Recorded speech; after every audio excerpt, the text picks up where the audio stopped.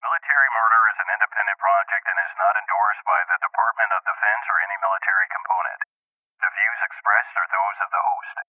The content of this podcast is not meant to be legal or medical advice. Warning, this episode contains graphic details of murder and is not suitable for young listeners. Listener discretion is advised.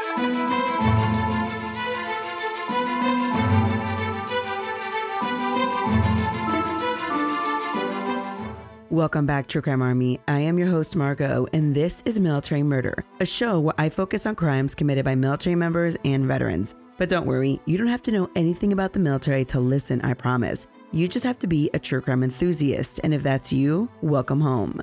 Hello, my loves. Last week was a very busy week for me and the podcast, as I put out 2 new breaking news episodes and a bonus episode for my bootcamp and higher level patrons. That bonus episode, if you're interested, involved the double murder out of Camp Lejeune of Jordan Barrow and Amanda Crithers. So if you're interested in hearing that case, be sure to check out patreon.com/militarymurder. And also, if you haven't checked out my new breaking news episodes, be sure to check them out. All that to say that I put out 3 episodes in 1 week during a short holiday week. But in addition to this, I also had the pleasure of doing a podcast interview for a show called The All-American Savage with John Burke. I highly encourage you to check out that episode that I did, and I'm going to be linking it in the show notes for your listening pleasure. All I will say is that 5 minutes into that conversation, which happened around noon or a little bit after noon, my 2-year-old who was home from daycare sick that day woke up and joined me for the interview. It made for an interesting conversation, but it really showed who I am as a person and as a mom podcaster. I wanted to take a mini breather this week, and my friend Heather Ashley over at Big Mad True Crime, she wanted to share one of her military murder stories with my listeners. So that is a privilege to me, and the story she chose to share is tragic. Today's case is out of Illinois. It involves an Army reservist who had just finished up her military training and returned home to her husband and kids. Join me today as Heather tells you the tragic story of Kathleen King. Now, let's dig in.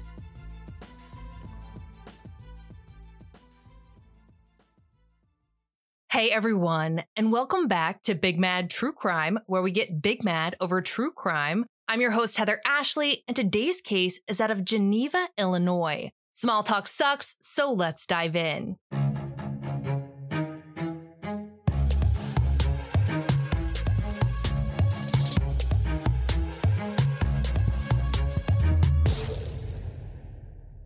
On Sunday, July 6, 2014, at around 6:39 a.m., a train was running its scheduled route through Geneva, Illinois, when the conductor spotted someone lying awkwardly on the tracks ahead.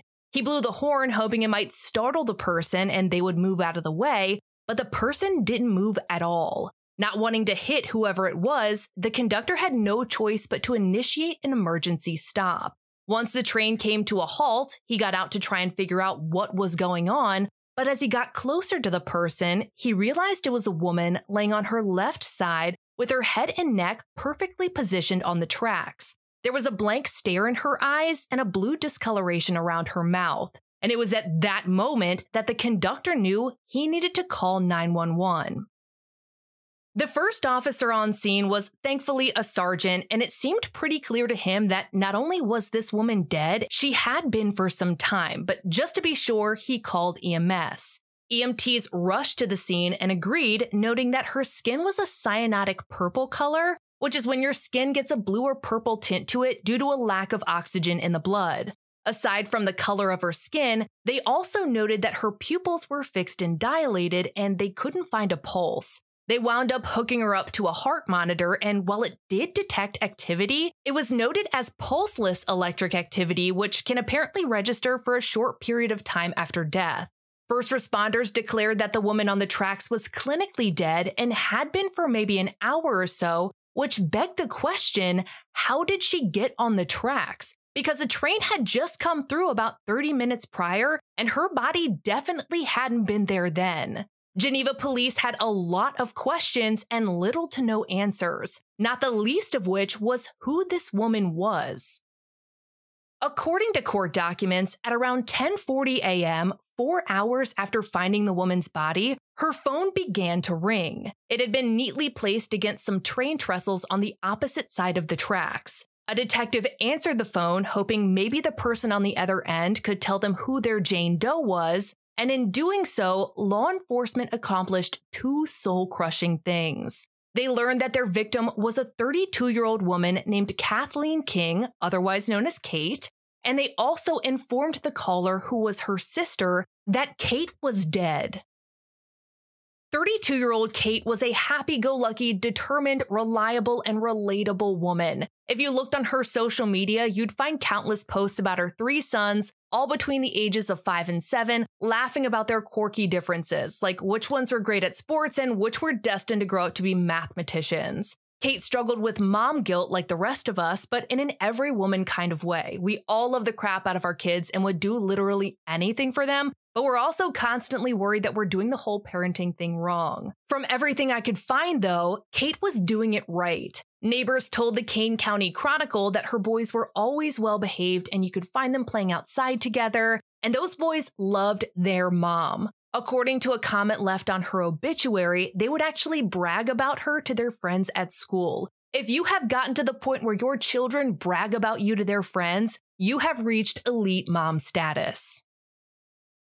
Kate was married to a 47-year-old man named Shadwick King, otherwise known as Shad. He was the father of their 3 boys. The two had been together for 12 years, which means they started dating when Kate was 20 and Shad was 35.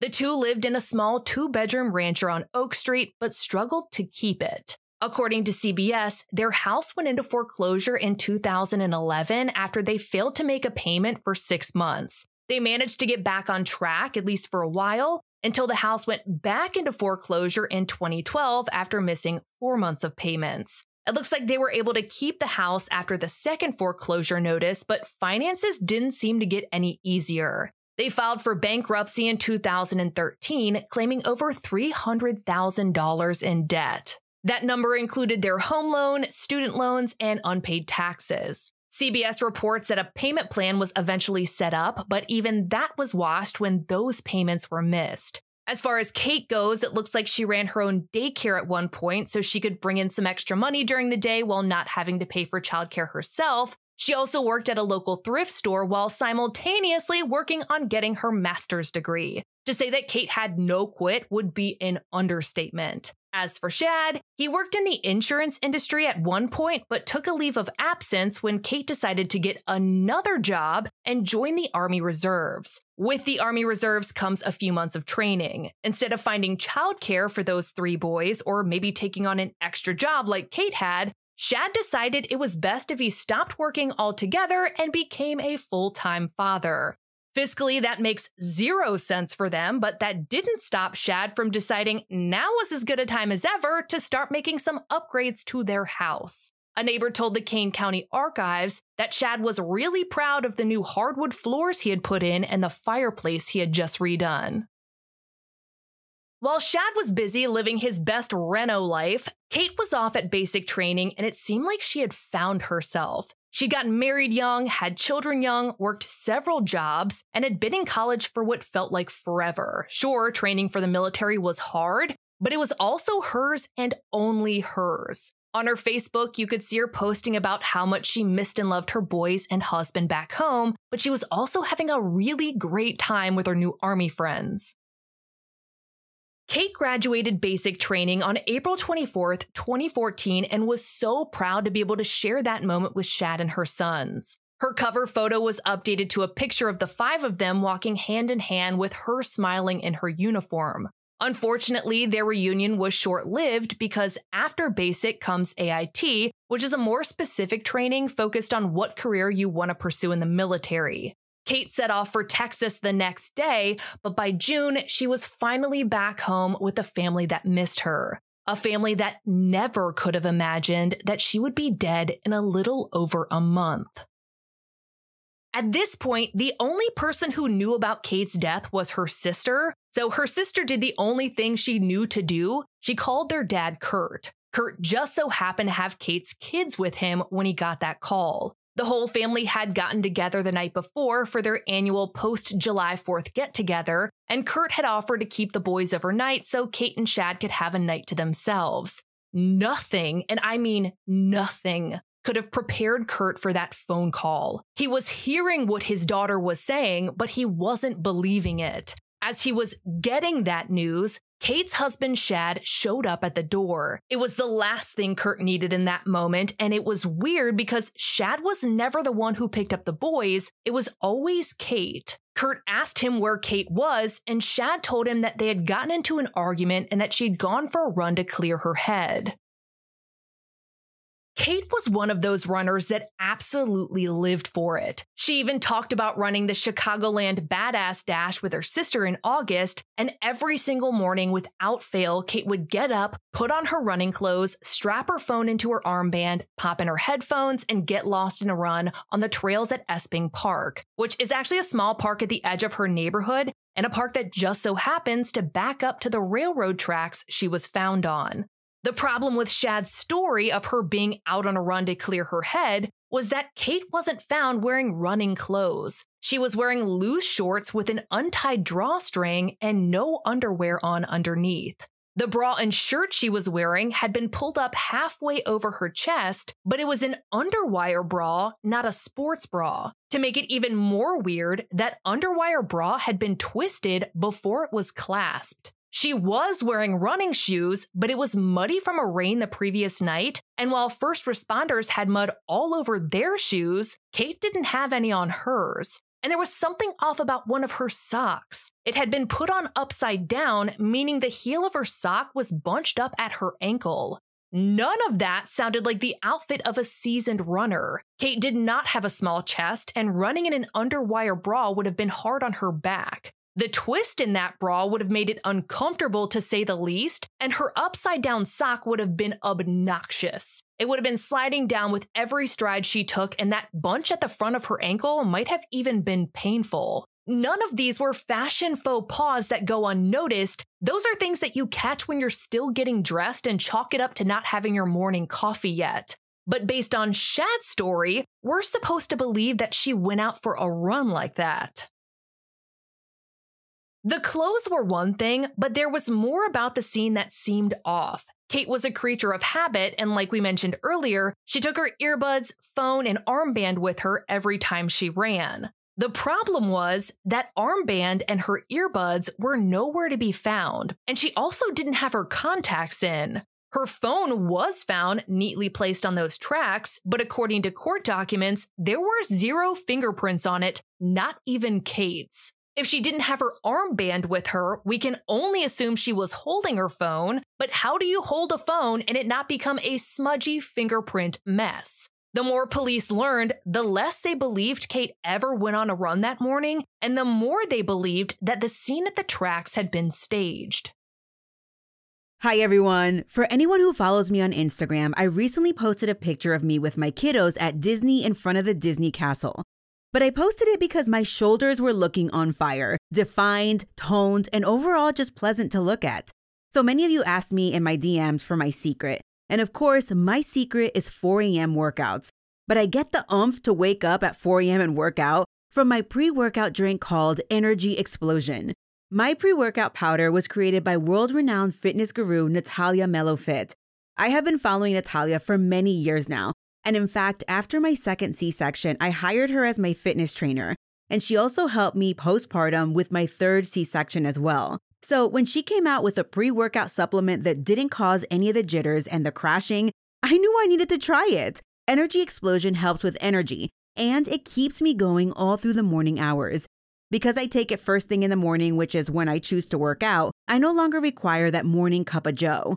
This pre-workout has nootropic ingredients which significantly help me personally with mental clarity and focus. Which, listen, when you're juggling what feels like hundreds of tasks a day, it truly does help. And guess what? My listeners are getting 15% off your order. What? Yes, please.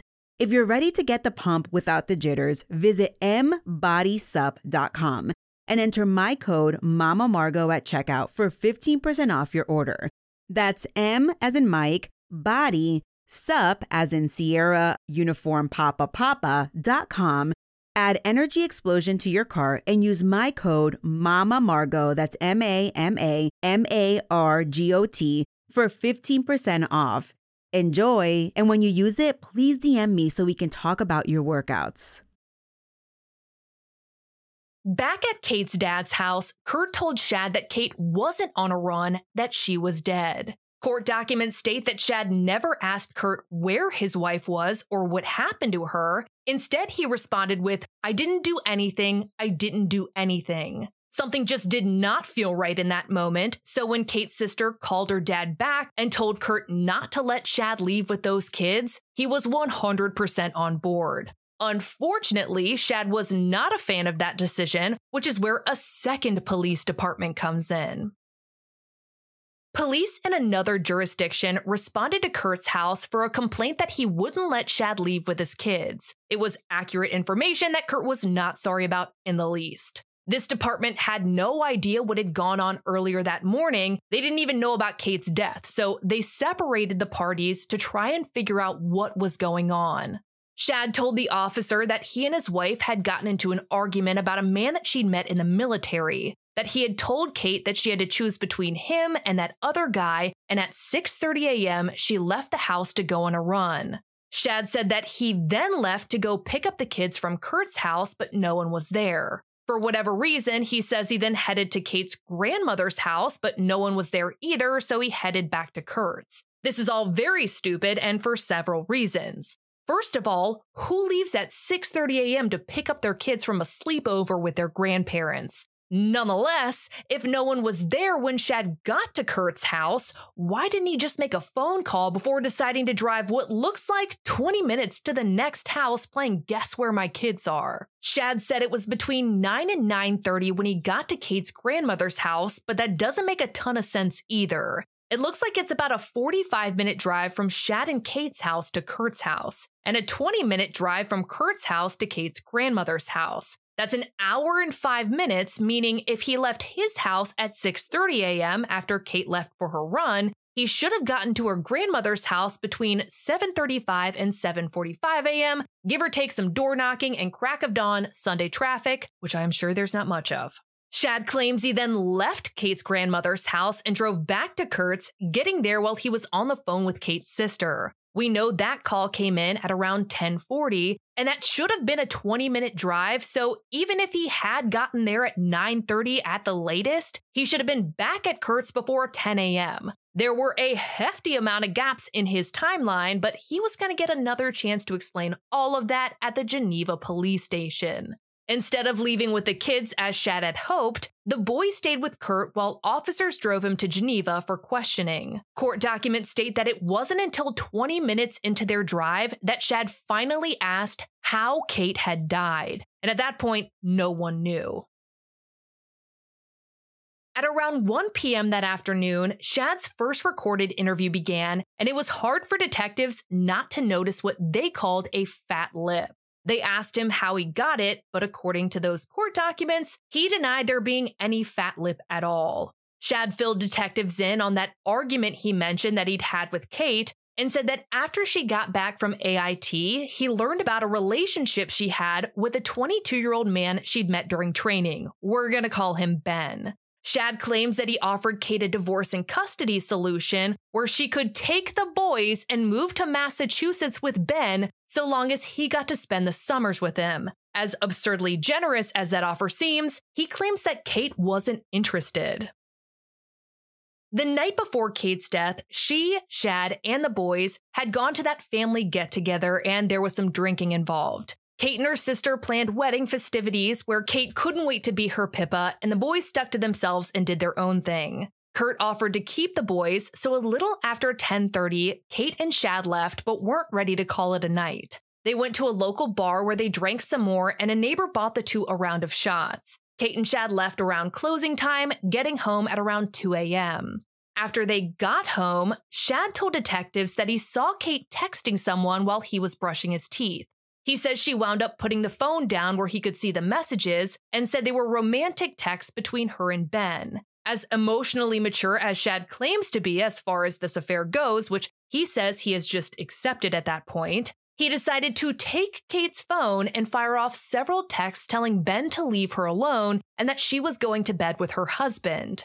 You might think this would cause some kind of argument between the two, but no. Shad says that he and Kate stayed in bed and talked until 5 a.m. about her dreams of going to officer candidate school and even a possible move to Georgia. After that, he says he fell asleep for about an hour before Kate got up to go on a run. I'm still waiting for the part where he confirms that they argued, like he said before, and that she went on a run to clear her head.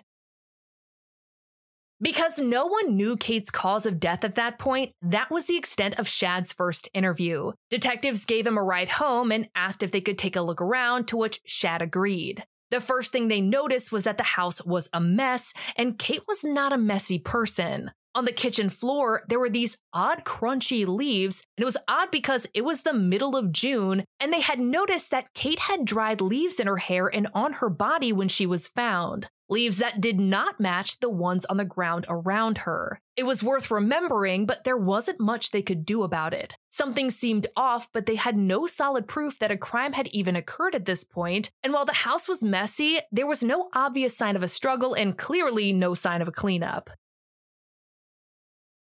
It took 2 days, but an autopsy was performed and the medical examiner determined that Kate had died from asphyxiation. All forms of asphyxiation had been ruled out, except for manual, which meant that they believed Kate had been strangled to death. Obviously, it was time to have another chat with Shad, and in his second interview, he offered a little more insight into the weird-ass decisions that he made the morning of Kate's death. In his first interview, we heard that he and Kate had talked about her big dreams until 5 a.m. But in this interview, he said that he actually left the house at 4:45 a.m. to go to a freaking Chase ATM of all places. Because who's not running cash errands before the sun comes up on a Sunday? And conveniently leaving that out of their first version of events. Shad got to the ATM at 5:03 a.m. and pulled out $500 and what he called pocket money, claiming he needed it to get some repairs done on his truck so he could start working again. Odd choice since debit cards exist, and from some choice wording in court documents, that $500 might have been damn near all the money they had. He tried withdrawing another $40 but was declined. He then came back home and says that Kate got up and left for her run. What he did after that gets a little bit messy and discombobulated even in court documents, but it looks like he may have taken a 30-minute nap before getting up to get some gas at 7:45 a.m. At some point in his wonky timeline, he says that he drove around for 20 minutes, came home, took another nap for about an hour or so, then woke back up again to head out and pick up the boys.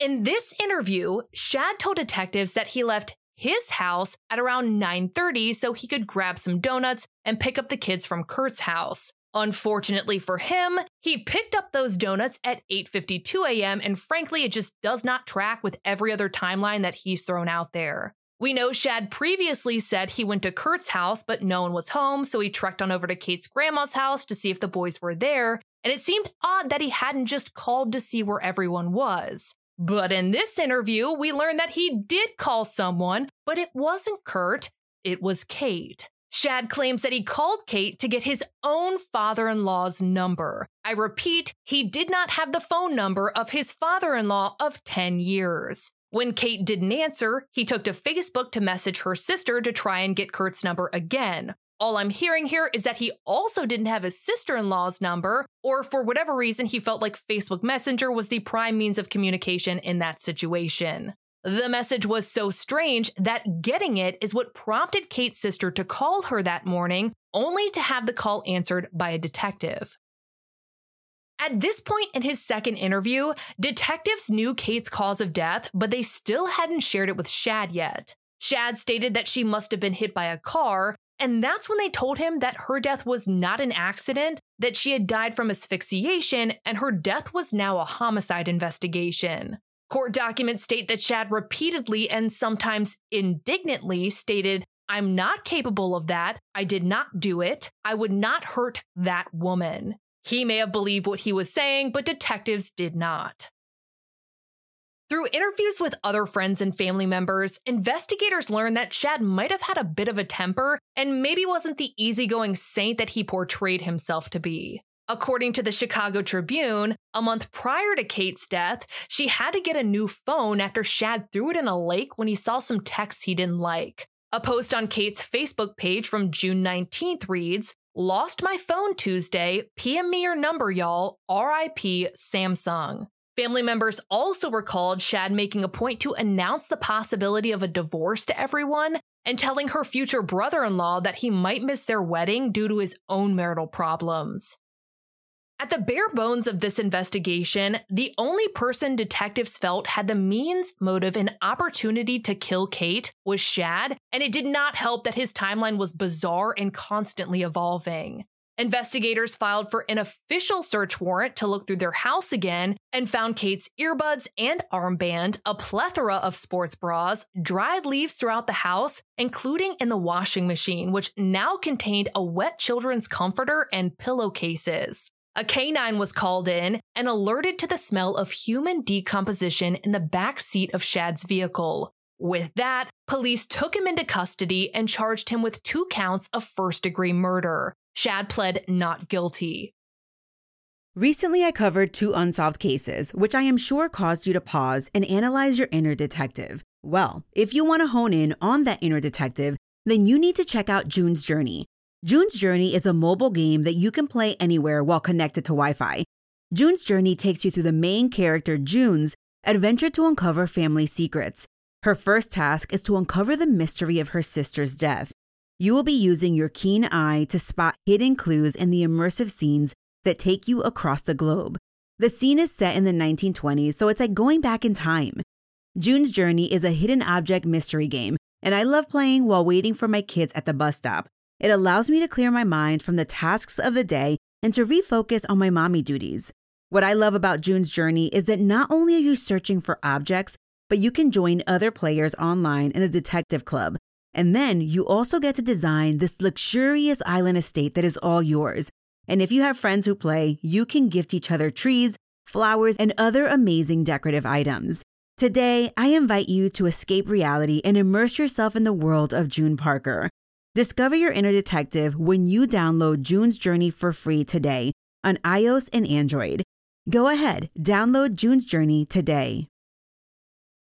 Shad's attorney filed for a request for a speedy trial, which in Illinois means that the prosecution has to have all of their ducks in a row in 120 days. That is one hell of a risk to take as a defense attorney, but it also puts pressure on the prosecution. The trial did not wind up happening in 120 days, but by February of 2015, the jury was seated and ready to hear both sides. According to the Daily Herald, the prosecution argued that Shad killed Kate in a jealous rage and then staged her body to make it look like she had died while out on her morning run. Or maybe he hoped her neck on the track would get hit by a train and destroy all evidence of a strangulation. Shad and Kate had been around a handful of people the night before her death, and not one of them remembered seeing any bruises on her, but she had several on her body when she was found on the tracks. The medical examiner testified to finding a red linear mark across her neck consistent with being choked, a bruise under her chin consistent with someone's hand being wrapped around her neck or her trying to pry someone's hands off of her neck, a bruise on her jaw, and another on her upper left arm.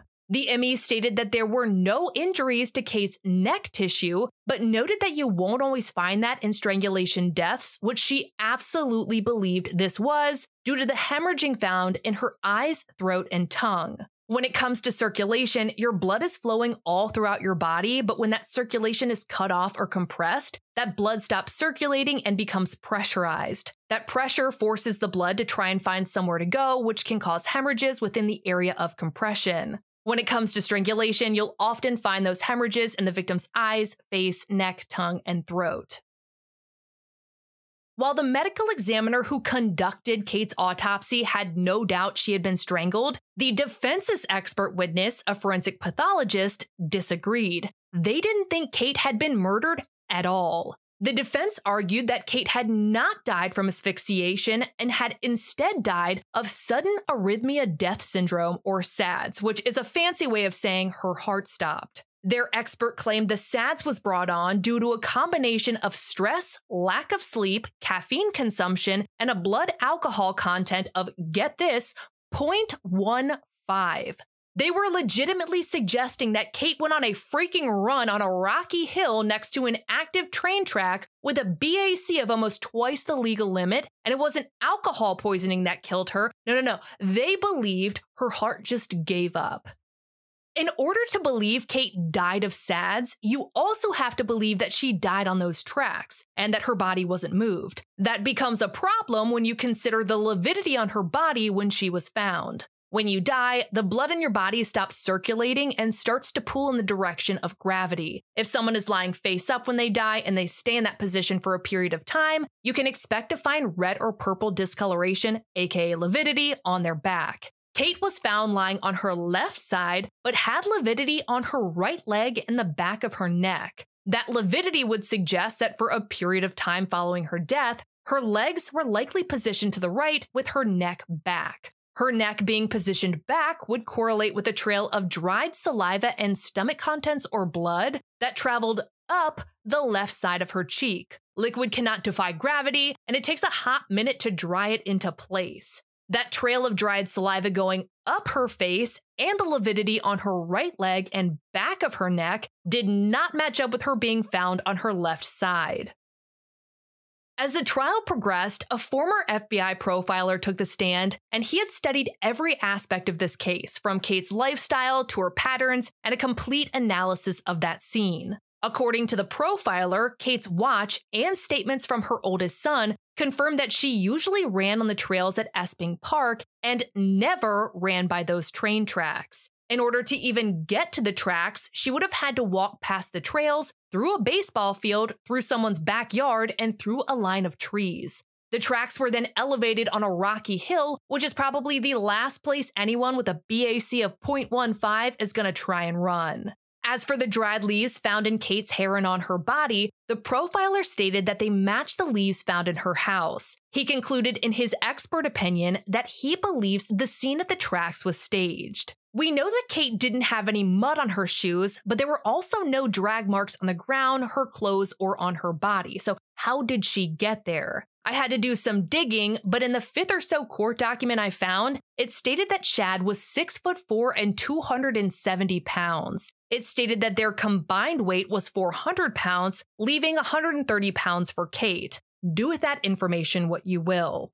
I pulled up a map to see how Kate's body could have gotten there, since no one reported seeing neither she nor Shad in the park that morning, and there's a tiny little cul-de-sac with 5 houses on the left side of it that runs adjacent to the tracks where Kate was found. To get there from Kate and Shad's house, you would take 1 right and 2 lefts, never having to get on a main road. All someone would have to do is park on that street, pull her body out of the back passenger side door, there's no houses on the right-hand side, and carry her through a thin line of trees and up onto the tracks. From a car pictured in that cul-de-sac to the train tracks, it measures about a whole 60 feet. If all of that was done before 6:39 a.m. when she was found, there's a solid chance that no one would have even been awake on that street to have noticed anyone parked there. I should mention, though, that court documents state that at 6:25 a.m., Kate's phone pinged in the vicinity of her house, and 9 minutes later, at 6:34 a.m., it pinged about 200 feet east of where her body was found, but still in the area of the tracks. If the scene was staged, which the prosecution believes it was, the psychology would absolutely track. The profiler testified that when it comes to staged scenes, the offender is generally someone close to the victim. According to FBIRetired.com, that's because there's usually no reason for a stranger to stage a scene, because they're not going to be on the initial list of suspects. Sure, they might try to do it to throw off the investigation, but statistically, it's less likely. According to Psychology Today, less than 10% of all homicides are committed by strangers. So let's take a look at who Kate was around in the hours before her death. She had spent time with her family at her dad's house before leaving to go to that bar. She and Shad went to that bar and ran into a neighbor while they were there. Shad and Kate left the bar together and went home alone. At the house, Shad admits to seeing texts between Kate and Ben and sending off a few texts from him from Kate's phone. Ben's last text to Kate had been a goodnight text at 2:39 a.m. Shad claimed he saw Kate texting someone while she was brushing her teeth, and that when she put the phone down, he could see that they were romantic texts to Ben, which prompted him to take the phone and text Ben from it. The problem with that is that the text Shad sent from Kate's phone didn't start until 4:18 a.m. And they weren't just him telling Ben to leave Kate alone and that she was going to bed with her husband. No, according to court documents, Shad sent 11 texts to Ben over the next 35 minutes until 4:57 a.m., claiming to be actively having sex with Kate. We know Shad was at the Chase ATM at 5:03 a.m., and the closest one to their house looks to be about a 10-minute drive away, so we can safely assume that he took her phone with him to pull out his car-fixing cash. He still had her phone at 5:14 a.m. because that's when Kate used her Kindle to message Ben and let him know that he should be wary of any strange text or calls because Shad had her phone. Shad claims he gave the phone back to Kate, but investigators did not believe him. If she had gone through the trouble of finding another device to let Ben know what was going on, why hadn't she called him or texted him when she got it back? Frankly, why hadn't she called or texted anyone at all? And why weren't there any fingerprints on it? Whatever happened to Kate likely happened between that 5:14 a.m. Facebook message to Ben and 6:39 a.m. when the conductor spotted her on the tracks. That time frame just so happens to coincide with the beginning of Shad's bizarre napping schedule and trips to the gas station, the ATM, the donut shop, Kurt's house, and Kate's grandmother's house.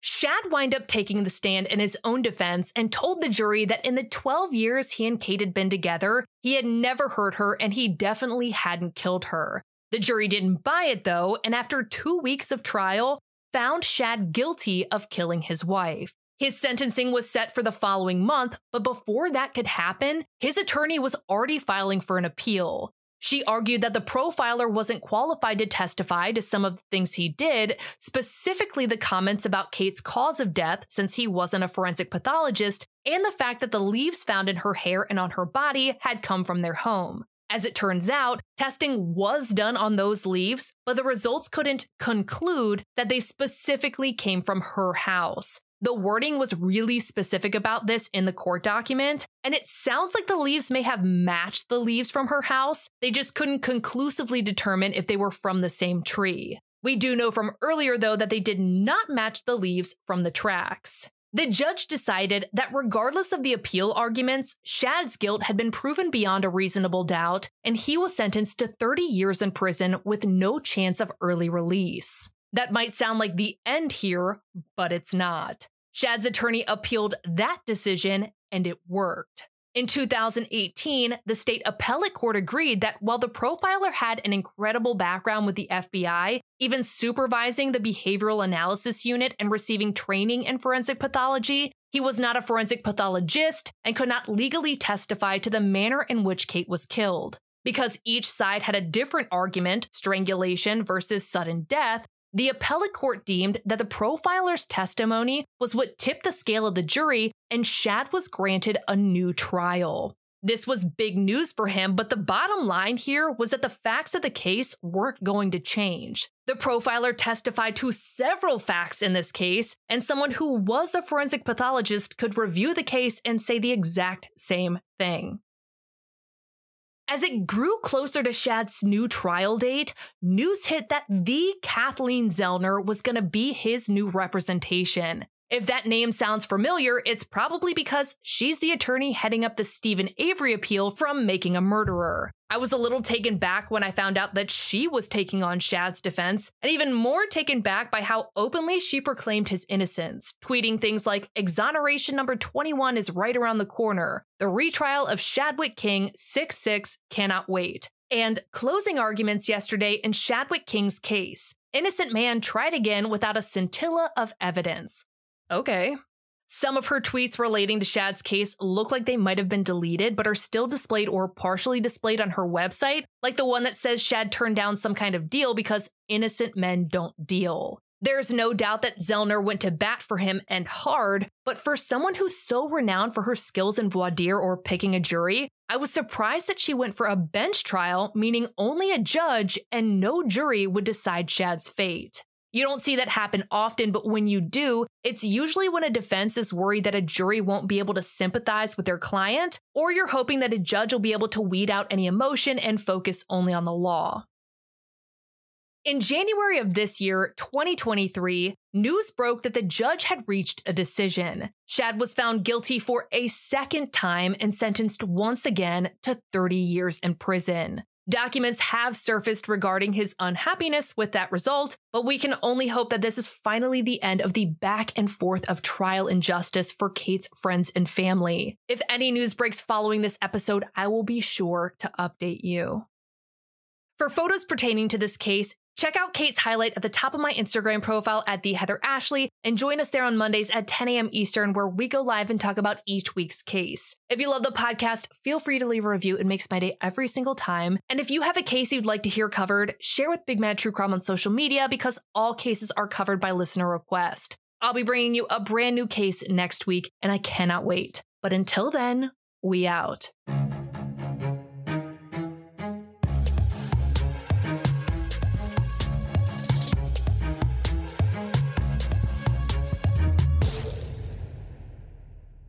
We're officially at the end of this episode, which is where I tell you how much I love you. You're beautiful, you smell like pine needles, and you have a face like sunshine. Yes, I took that from Bridesmaids, but I mean every second of it. You're the best. I hope you have a great freaking day. You're wonderful people. I love your hearts, your big, beautiful hearts, and I care. Okay, love you.